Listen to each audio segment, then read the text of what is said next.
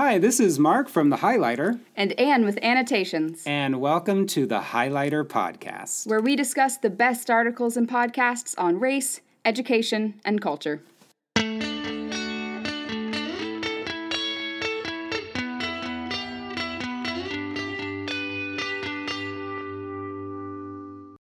Hi, everybody. Welcome to the Highlighter Podcast. So good to be here with Mark. It's everyone's favorite episode, the Banter episode. We're going to do a lot of banter, Anne.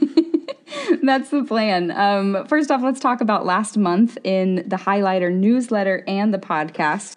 It actually was a really exciting month on the podcast because we did our second month of focusing on a topic, and the topic was something we are both incredibly passionate about in our professions, which is reading education.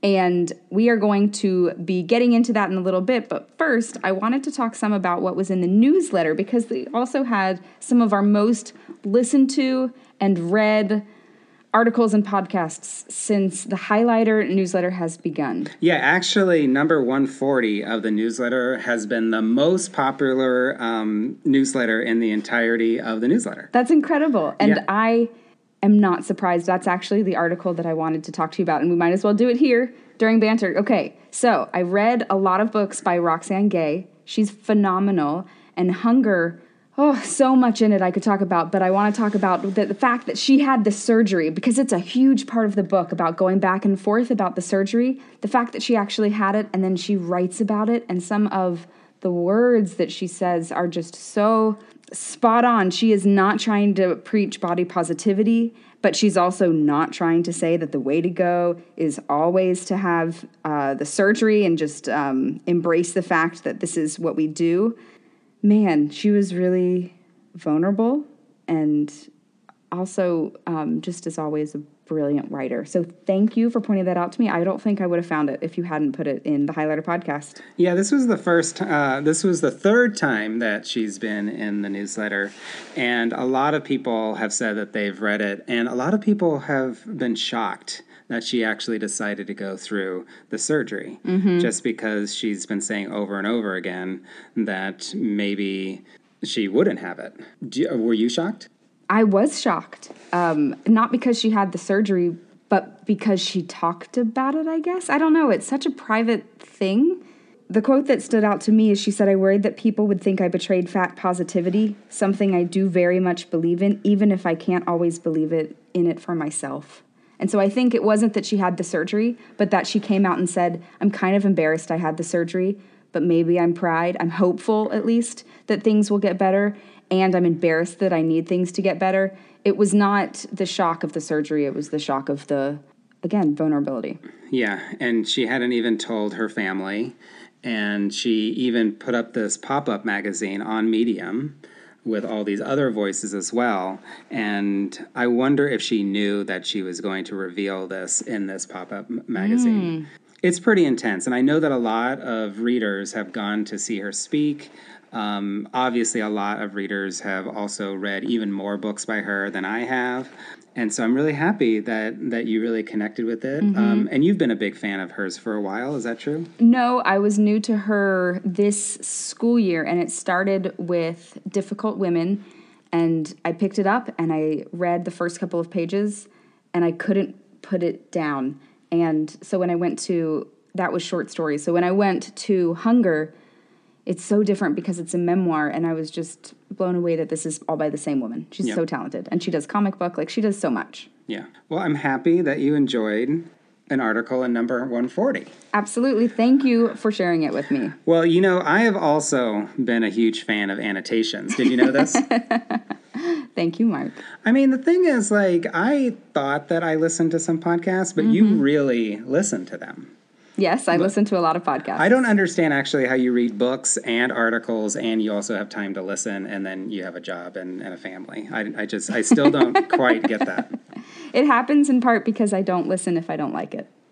Yeah. So I listen to the beginning of more episodes than I listen to entirely of. Well, one of them that I really liked, one annotation from this month was in 138, newsletter 138. Your annotation that was about podcasts, like teaching podcasts. Right. I mean, first of all, was that easy for you to find that one?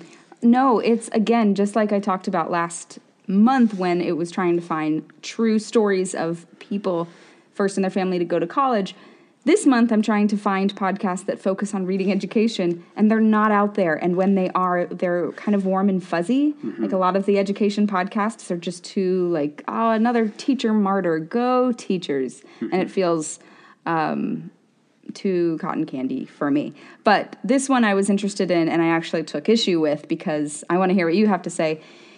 They were touting this teacher as a success story because he has his students reading, but what they're doing is they're listening to a podcast while looking at a transcript. I don't know if I call that reading. Do you want to push back? What did you think? Well, it was very fascinating because I've actually worked with teachers who have used not just this approach of podcast as reading, but in fact use Serial, which this podcast episode was emphasizing. Which is so good. Like, I'm not knocking Serial. It's amazing. Except that there's murder and death and horribleness, and we're supposed to totally believe in the main character instead of perhaps the young woman who died, and like that's really bad. Jeez, you're making me feel bad. Okay, yeah, there's that. Mark? Well, but yeah, so the title of the annotation, by the way, if you want to go back and check it out, is Does Listening to Podcasts Help Students Read and Learn? And yeah, it's a perennial debate. Like, is listening actually reading? All the Audible people out there. Yes, you have to have the transcript. Absolutely have to have the transcript. And I also believe in reading live in class, like instead of this idea, as we've been talking about, of assigning reading and making like, oh, I'm a rigorous teacher because I assign lots of reading that everybody fake reads. So I would say, I mean, how is it not the same as having an audio of Things Fall Apart or an audio of Trevor Noah, for example, in class? Like, is it any better or worse than somebody reading a memoir or a novel? Oh, gosh. In my mind, it's the difference between a blog post and an article in the New York Times. Like, to me, a book is more thought out and therefore worth more time. But I don't know, because Serial is clearly very well thought out and built to be engaging and something that you really could debate. So maybe you're changing my mind a little bit. It just feels a little like cheating. I don't know. Well, I'm definitely a huge fan of podcasts in the classroom, but I don't know. I would agree with you. I don't know if it's like pure reading. And as I sort of get a little bit more experience, I've actually become a little bit more old-fashioned about what I consider reading in the classroom. I really want our students to be grappling silently. I understand that there's an oral tradition. I understand that read-alouds are important. But yeah, I'm getting more to this idea of what can we do without hearing it. So I'm all over the place, except to say that I'm definitely very happy that you chose that annotation in 138. Oh, thank you. And I will say, if you're paying attention to detail, the name of the actual podcast episode was Listening to Podcasts Helps Students Read and Learn. I rewrote it as a question. Does it help students read and learn? Because I really wanted people to actually pick up on that and get back to me and say yes or no. So if people want to go back and take a listen again and let me know, send us information to our highlighter phone number, and maybe you'll get into one of our future episodes. Do you remember that phone number? That's why I'm pointing at you. Right. Okay. So it's 415-886-7475. 415-886-7475. Don't worry. Nobody's going to answer it. It's just a voicemail. And so you can just say, hey, I'm a loyal listener. I want to talk about this or that. We're not getting a huge number yet, but maybe now just floods of people are going to be calling in this week. We'll see. Okay. Banter check. Yes, we did it? I think so. Okay, good. Yeah. I really did like a lot of the articles this week, so thank you.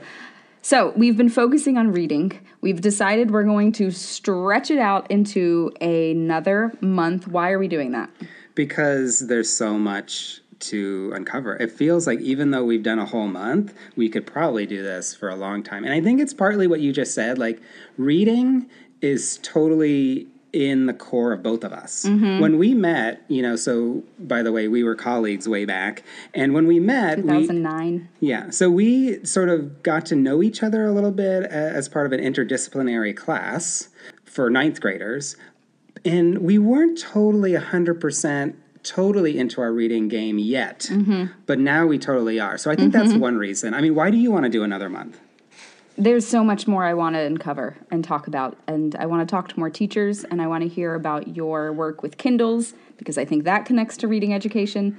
And obviously, I would love to talk to every expert out there as well. I just personally have a lot of questions and have found it helpful to talk to people about those questions who have possible answers. I really want to talk to you if you felt like you were able to do that. Last week, you got to talk to who you called was your teaching hero. And I was so excited for you, and I was kind of nervous for you because it was a really big deal. This is an article from 1994 that I have read, you've read, a lot of people have read, and it shaped something that I saw you do. So when we taught together, your last year at the school we taught together at was teaching 9th grade English, and you basically, tell me if I'm wrong, took Joan Cohn's article and said, I'm going to do that in my class, and completely changed how you taught. Yes? Yes, it was Joan Cohn inspired, but it was also Donalyn Miller Is that the inspired. Read-A-Side guy? No, that's Kelly Gallagher. Okay. Donalyn Miller was this other person who somehow got her students to read like 40 books in a year, which is a lot. Anyway, so yeah, Yes, I mean... I know that. Yeah, so I do remember this. It was after... we did our world studies class together, and it was sort of identified that especially at the 9th grade, our students really needed a whole lot more time reading. There was a huge gap, and maybe the course that we used to teach no longer really met the needs of our students. And so our principal said, hey, can you like reframe this class? Can you try again? And I mean, I spent a lot of time over the summer. And I think fundraising or your own money, because you built a classroom library, you had students doing a lot of choice reading. Did they read anything together? We did. I mean, so that was a huge, huge experiment. And so I went totally crazy big by saying, hey, kids, you can read whatever you want. And I actually didn't have as much structure as Joan Cohn did. It was so great to talk to her because she reminded me that I think in any independent reading program, you have to have structure. And I think that I was more influenced by, I guess, the researchers that I just was reading right then. And so I sort of went maybe too liberal in my approach. And so the idea was I just wanted the students to read at their level and have a whole lot of choice. And I was spending so much time trying to get books. I was trying to give the books out to the students and trying to encourage them. And there was a lot of success, but it was a challenging year. And I think it's because I went for broke. I said, you know what, I'm going to really be new. And I have this huge inquiry stance like Joan Cohn. But I guess I just went for it too much. And I think that I made some assumptions because I used to have, lots of years of a strong reputation. Right. I thought that just sort of like my being was going to take over when really the structure is what mattered. So what was it like to interview Joan Cohn?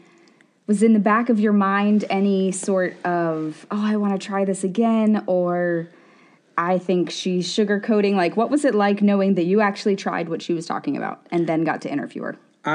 It was totally a dream come true to interview her, just because, I mean, she really did inspire me. And then also just like that these people who are really famous are actually just real people, just like I am. And it was really wonderful to talk to her, and it was also really wonderful to be reminded about how important inquiry is and how important writing is. I had no idea that she was just a regular person, even though she has multiple articles in the Harvard Educational Review. And no, it didn't get me thinking that I wanted to classroom teach anymore, but it did get me thinking about my Kindle program. And also just how can I really bolster, have more structure, and really promote reading in my current capacity. But it also got me excited about maybe writing something again, just because we all do good work. Listeners of the show, like you all do good work too. Absolutely. And so what she did is that she was part of the Bay Area Writing Project. And she had a whole year in this cohort to sort of construct this inquiry, which led to this 50-page article. And I'm like, I don't know if I can write 50 pages. Oh, you can write 50 pages. Well, you're a fast typer. Well, typing is different from writing. But yeah, it was great to talk to her. Well, thank you for doing it. I really benefited from it. Yeah, thanks for listening to it. And then the week before, you went back in time a little bit with Dr. Arcee. I did. That was really exciting. Which, by the way, people have told me is their favorite episode so far in the Highlighter podcast. Wow, thank you. I mean, can you take us back? As far you were a student of hers. I was. Before teaching at the school I'm at now, I was a reading teacher at Treasure Island Job Corps. Look it up if you don't know about Job Corps. They're very unique in the United States. And I didn't know what I was doing. I looked up online that there was a program, and that's how I went there. And I ended up moving to this school and continuing to get it. And I did the first half of the master's literacy specialist program. So I didn't write the big paper. I just took the classes, and that's how you get a literacy specialist certificate. So that was the program. Dr. Arcee ran the program, and she also was a professor of one of my classes. And she remembered me in part because I think I'm one of the only high school teachers that's ever gone through the program. And so it was really nice to sit with her and have questions about secondary education and specifically what I'm doing now, because the program was mostly about younger students. Yeah, and I remember when I first found out that you went through that program, and I still want to do that because I'm totally jealous that you did. It doesn't exist anymore. I know. I looked it up and I was like, oh, I guess I can't do that. Yeah. But so did that totally influence you and your teaching doing that program? I wish it influenced me more, to be honest.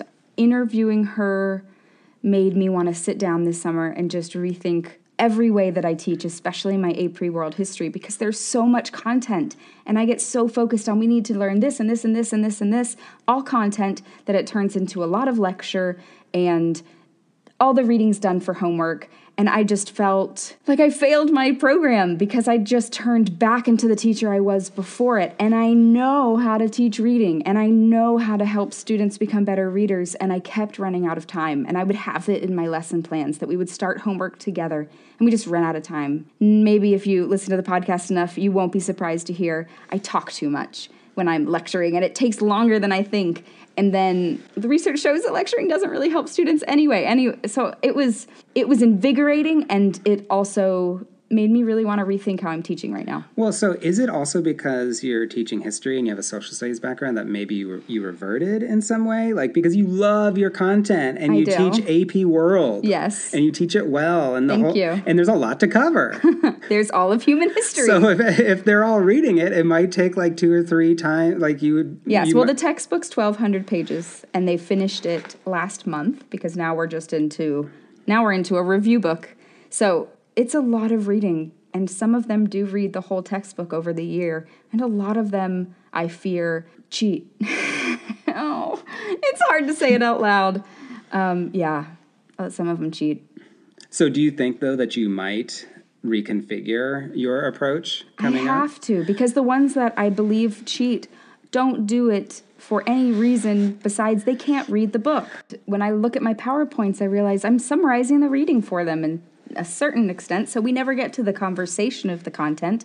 It's read the content for homework, hear me talk about the content for classwork, and then just redo it again and again and again. And yes, there's other things I do, and we have primary sources and all of those sorts of things, but I just feel like I'm doing, and I coach teachers, and I tell them this, and then I'm just as guilty. Sometimes I feel like I'm the hardest working person in the room, that I'm just giving students the answers, and in history, they're not as clean cut as I make them seem, and I really want to start having more discussion. And I want that discussion coming from reading, not from my interpretation of the reading, but them doing the reading and us going straight into discussion. It's going to take a whole school of teachers deciding that.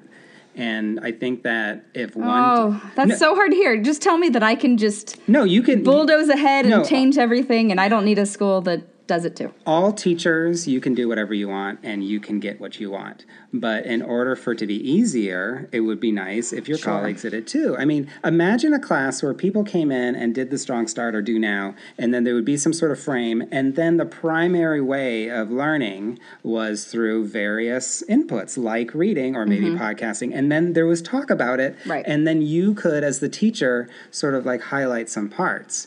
Right now, it's the total opposite.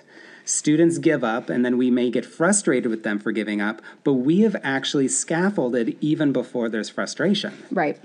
And I have so much to think about for this topic, but there's a method called Harkness. It's not too different from Socratic. Students here do Socratic. They succeed in it. I just need to transfer that ability to sit and talk about issues that they face into sit and talking about the Industrial Revolution, for example, because that actually can connect to issues that they face. And that rich, lively conversation, I mean, that's why I want to be a teacher, is to sit at that table with those students and help them learn to make meaning by themselves. So I think that was my main takeaway, is I got to do better. And I think that maybe each teacher should really sort of like, over the summer, just really think about, we're always told, do everything. Students learn in so many different ways, so let's just do a little bit of each way so that nobody gets good at any of the ways. Right. And I feel like if you are a reading person, then you can be more of a reading person. I wanted to ask you about one thing that Dr. Arce said. Yes. You asked a question about what if they don't get it, and she said the anticipatory guides and set. Do you remember that part? Mm-mm. Basically, she was saying that if students have trouble, you should offer context of the reading beforehand, which is, I think, a lot of people saying is controversial now with Common Core. That, in fact, students have to grapple cold with their reading, such that they sort of identify who's the audience, what's the overall main claim or the purpose. Did you find her answer sort of different than your current thinking, or did you agree with her? Well, the first thing I thought of was that you can go online and some teacher has put available to the world an outline of every single chapter in the AP textbook that we use. And there's been one, maybe two, I think just one student that I've let her in on the knowledge. So, and say like, actually, why don't you look at this first before you read the book? Because she was really struggling. Because I wasn't doing enough at the beginning of the year. I told them, like, look at the headings, look at the subheadings, look at the pictures, look at the maps, read first sentence of each paragraph, fill in where you need to, don't read every word. Like, I gave them all of these tools for reading, and then I let them go, and I never told them each time they read what they're looking for. Just look for what it has and take notes. And so when I talk about it out loud, I feel kind of bad, but it just means that we're in our process. I mean, you just saying that actually got me thinking about probably one of my favorite years of teaching, not like the other year that we talked about. But I remember teaching a U.S. history class where the primary text was Howard Zinn. I didn't know you taught U.S. history. Oh, it was wonderful. Yeah, it was right before. I'm learning so much. No, but it was a U.S. history, and Howard Zinn, People's History, was the text, and not like the easier version. That's incredible. And you know what? I think it's because they were a slightly higher reading levels, but for some reason I sold it, and they sold it to each other, and we actually went to see him at UC Berkeley, wow. You know, because he was still alive, and they still, like, they talked to me about it still. Like, this was a book that they felt was really high level, and then they did it. And I look back about how I taught that class, and it was like, it was a reading class. Yes, and I've actually thought, if I didn't have to teach the textbook, I mentioned last time we bantered that Sapiens would be actually an awesome book for an AP World History class. Like, let's read this and let's debate this, because it actually is summarizing the major movements in human history, just like the textbook. Maybe you have your next step. So if you want to buy me 30 copies of Sapiens, you let me know. That book is quite a robust book. The paper in it is a little bit crazy. If you took a whole year to read it, then it would be okay. And the glossy pages are just part of the fun. Yeah. Speaking of next steps, should we talk about next steps? Yes. Like what this whole month is going to be about. It's going to be about reading, but what are we hoping to do? Is it okay that I just transitioned us? You did it beautifully. This next month, we've decided to continue with reading because we have a couple more podcasts in store that we couldn't fit into the month of May. And I'm really excited. I interviewed an elementary school teacher. So all those elementary school teachers out there know that that is coming. I know Mark and I focus on secondary. And when it comes to reading education, elementary school teachers are the ones who really know what they're doing. So I will talk to her about the amazing things I've seen in her classroom, and I'm excited to get that out there. What are you doing this month? Well, I do want to try to do an episode on the Kindle Classroom Project. Now, that's not to say that there's going to be cross-pollination or that secretly that we've done Okay, this. time out. For those that don't know, Mark has not only a full-time job and does the Highlighter newsletter and podcast, but he has another side project, the Kindle Classroom Project. Yeah. Is that what it's called? And actually, it's funny because it was that one year that I struggled so much that the Kindle Classroom Project started. Oh, I didn't know that. And it was because this kid, who I won't say the name, but this kid had his head down, and totally I was exasperated. So I said, just here's my Kindle, go ahead and read. And he found a book, Sharon Draper book on it. And because he didn't have to advertise which book that he was reading, and he could also bump up the text, he totally just, and then... I didn't know that. Yeah, it came from there. And then actually it grew and grew from there. But I have found that this project is, by the way, it's like in a lot of schools now. It really solves the issue, one of the biggest issues that I had that year. And a lot of teachers have, which is, how do you have all the books? Like, how do you constantly buy books? How do you constantly build a classroom library?